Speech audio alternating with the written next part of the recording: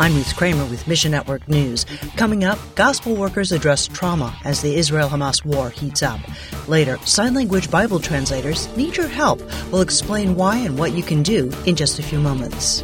First, Israeli forces are outside Al-Shifa Hospital, Gaza City's main hospital above Hamas headquarters. The hospital is running out of fuel and at least 32 patients have died. Yet Hamas blocked Israel's efforts to deliver more fuel. The IDF says they plan to evacuate babies at the hospital's request. Meanwhile, over 9,500 rockets have been fired on Israel from both Hamas and Hezbollah since the war began. Victor Kalisher of the Bible Society in Israel says Israelis are grappling with generational trauma. In our collective historic memory, we have the Holocaust. We have a lot of disasters. We celebrate Purim. It's the story of Haman. It is part of our identity, and we feel that it is the same thing. It happened to us again, and we are shocked. Churches are asking the Bible Society in Israel for Hebrew resources for traumatized kids and teens. They have a lot of questions. They're afraid. We want to help them, to encourage them, so that this time will not just be a time where they sit in front of the TV watching and scared and so on, but that they use it in a positive way and grow spiritually. You can give to the Bible Society and Israel's Messianic Hebrew Resources for Kids through missionnews.org. Then pray for Israeli and Palestinian children to know the power of Christ. And pray that the church will seek the truth biblically of what is happening and what should be the response of the church. Meanwhile, American missionary pilot Ryan Coher spent 4 months in a maximum security prison in Mozambique after wrongful detainment.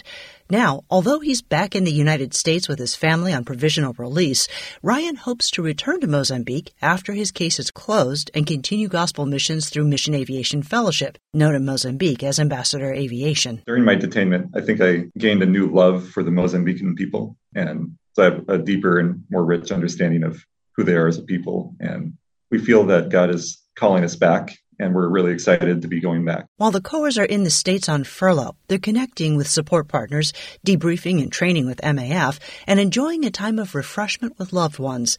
The next deadline for Ryan's case is in June. If the judge in Mozambique doesn't make a decision before then, the investigation will expire or need to be renewed. We trust God for our safety through wherever He leads us.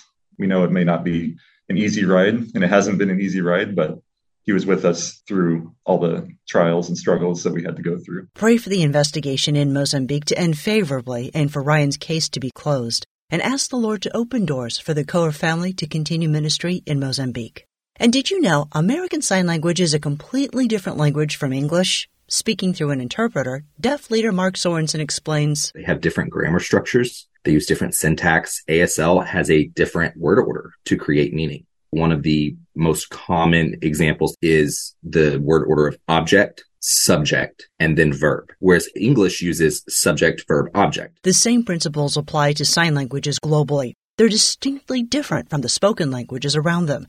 That's why deaf communities need to see Scripture in their heart sign language rather than read it on a page. There are 350 different sign languages across the globe. One has a full Bible translation. As part of the senior leadership team at Door International, Sorensen guides sign language Bible translation and deaf church planting efforts. Door works with the Forum of Bible Agencies International to guarantee all translations meet the same high-quality standards. That's important to ensure that the deaf community can trust the translation. Approximately 68 million deaf people worldwide have no access to the gospel. Door's on a mission to change that, but they need your help. Find your place in the story at missionnews.org. Mission Network News, a service of One Way Ministries. This month, Sat7, a Christian satellite television ministry to the Middle East, North Africa, offers a free sample of Dare to Believe, Stories of Faith from the Middle East, from Dr. Terry Ascott, founder of the ministry.